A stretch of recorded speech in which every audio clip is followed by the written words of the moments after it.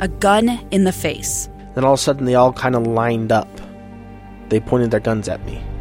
And this is the point where I thought, I'm going to die today. Started 2 years of horror for an American in Venezuela.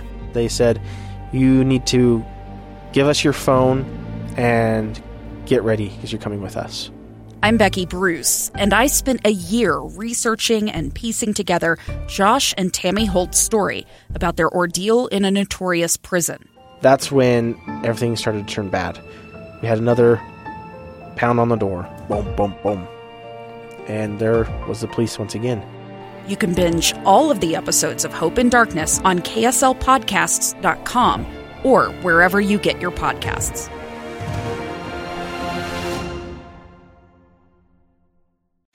Inside Sources. Inside Sources. Inside Sources. Where KSL offers Utah deeper insights on the news. Host Boyd Matheson divides rage from reason and elevates the conversation on issues crucial to our community. On KSL News Radio 102.7 FM and 1160 AM. A big primary day today. Georgia, Alabama, Arkansas, and Texas. And, of course, we'll be watching closely to see how these primary debates and these primary votes play out and the impact they'll have going into the fall of 2022. But what's the message behind the headlines of winners and losers? Let's begin. Think you know the news of the day? Think again. Well, as we've been covering throughout the day here on KSL News Radio, it is primary day in Georgia, Alabama, Arkansas, and Texas. Crucial races happening there. And many, of course, are trying to do a little influence check as we go through these primaries on both the Democratic side of the aisle and the Republican side of the aisle. Many are looking at those candidates that have been endorsed by President Joe Biden to see if that will give them a little muscle and a little flex to get across the finish line and on to the general election. Likewise, on the Republican side of the aisle, many are questioning the influence of former President Donald Trump and his endorsements. So we're going to break all of those down as we go through the day today and look at where that influence is and is not. And I'm one of those who just doesn't believe that endorsements matter. I just don't think that's where it happens. I don't know of anyone who really walks into a voting booth or sits at their kitchen table to cast a vote, if they're voting by mail, and say, I'm going to vote for this person because so-and-so told me to. I just don't think that's how it flies.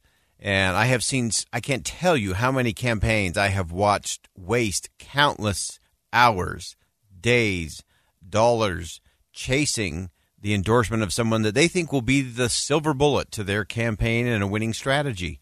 And it never happens. It just doesn't.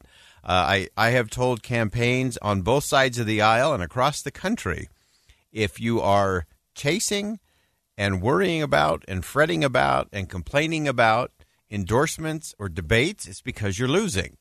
And the reason you're losing is because you're not doing the right kind of campaigning. Campaign strategy comes down to message. And how do you break through that? And how do you make that in a way that actually shows your vision of what comes next? We've been talking throughout the day today here on KSL News Radio about the influence or non-influence. Many have been, of course, debating former President Trump's influence on these early primary races, and the results are very mixed. The thing I would point out is that the former president rarely has a candidate who has gotten over 30 to 33% of the Republican vote. So does the president have influence? Absolutely. Is he a golden ticket to victory? Absolutely not. It is a portion of the Republican base, and it's a smaller portion of the Republican base. Even those candidates he's endorsed that have won, very few have gotten beyond that 32, 33%, which leads us to a whole other question about shouldn't a candidate really have to get to 50% to actually win a contest? I'm one who believes that you should. Because, again, if you think about that, take something like the Ohio race where you had J.D. Vance, who did get an endorsement late from the former president, although he also got about $2 million of ad buys coming out of Peter Thiel's organizations that I think had a far bigger influence. But think about that race. J.D. Vance wins with about 32% of the vote, which means that 68% of the people of Republicans in Ohio didn't vote for him. That's an interesting thing to have a little conversation and debate about. And here's an interesting one that we're following, especially today. Again, primaries in Alabama. Congressman Mo Brooks had an endorsement from former President Trump. And then, after saying that we all ought to move on from the 2020 election debate, that endorsement was withdrawn. Here's what Representative Brooks said. There are some people who are despondent about the voter fraud and election theft in 2020. Folks, put that behind you. Put that behind you. Yes. Look forward. Look forward. Look forward. Beat them in 2022. Beat them in 2024. All right. Now, I typically do not agree with Representative Mo Brooks, a Republican from Alabama, on a host of things. But I absolutely 100% agree. Look ahead. Look forward. That's how you win. Now, interestingly, since the former president withdrew his endorsement of Representative Brooks, he's actually gone up in the polls and is surging coming down the home stretch in Alabama. Why did you go up in the polls in the last 2 months? Well, because we were able to, with our limited funds, start campaigning more aggressively. Katie Britt has tons and tons of special interest group money, Mitch McConnell money, just coming out the kazoo. She was able to launch her attacks early on, and we had no ability to respond. Now that we've gotten out that I'm the only conservative in this race, Katie Britt's not a conservative. Mike Durant, he's more of a John McCain style of Republican. That kind of messaging is what has caused voters to sit up and take notice. Mo Brooks is our guy. Messaging. You get on the right messaging, and it's amazing what happens in a campaign. And so I think that was very fascinating. Again, Mo Brooks gets this little bump in the polls and some momentum. I'm at minimum, I will predict that Mo Brooks will make it into a runoff. They do have a runoff rule in Alabama if no one gets to 50%. So I think he will be part of a runoff there in Alabama. And just to round this out, Mo Brooks was asked if President Trump's influence was actually waning in the Republican Party.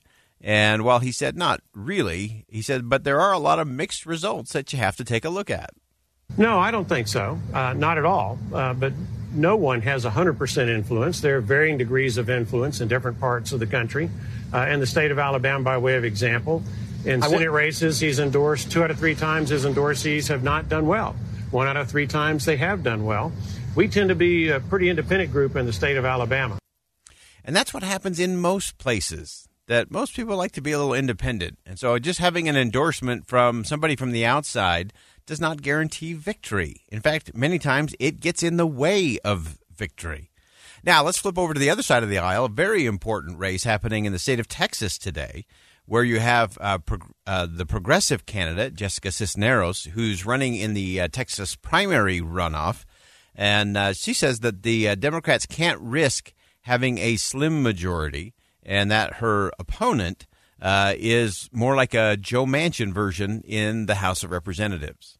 The last thing we want is to hold on to a slim Democratic majority and then have someone like Henry Cuellar who's going to keep standing with Republicans, not just on this issue, but he's done it on things like the PRO Act. He's voted to, fund the border wall. Has an A rating from the NRA. There's so many key issues where he's always standing with Republicans, and he could become the Joe Manchin of the House. We don't want Henry Cuellar to be the deciding vote on the future of our fundamental freedoms and rights in this country. We just can't risk that.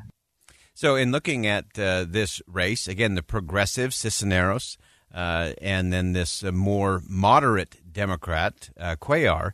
And Cuellar actually has the endorsement of President Joe Biden. So it's going to be an interesting clash there. Now, Garrett Haake of MSNBC said that it might be good for Representative Cuellar to embrace Cisneros' description of him as a Joe Manchin of the House. But I suspect he might not be that uncomfortable with that framing if you turn it around a little bit as someone who helps hold a majority in a seat that he believes he is uniquely qualified to hold, and that Cisneros might put in jeopardy if she becomes the progressive nominee in a South Texas district that may be trending more towards Republicans over time. So fascinating to look at that and actually embracing the Joe Manchin mantle as a more moderate person to be in the House. I think Cuellar is going to do well in Texas for the Democrats tonight, and that will be good for President Joe Biden. That's more his style of Democrat as opposed to the further left progressives that are vying for seats today. And so as you look at all of this, it really does come down to the message. And I think if Cuellar stays on this message of, hey, I'm a Joe Manchin type for the House, I think that plays very well in the state of Texas. And then we're going to continue. We're going to do this a little later on in the show today. We're going to continue to break down all of these races and why they matter to all of us here in the state of Utah, because they do. The balance of power will be significant in 2022, and where that goes, we're going to help you break it all down. Stay with us on KSL News Radio. Think Again with Boyd Matheson on KSL News Radio. A stranger with a gun came upon two teens taking pictures under a rising full moon. But violence is only the beginning of this story. Sometimes I thought, there are no miracles. Yeah, there are, and this is a big one. I'm Amy Donaldson, and I've spent my career talking about how lives are undone by violence. The Letter is a podcast about how lives are remade. Follow The Letter at theletterpodcast.com or wherever you get your podcasts.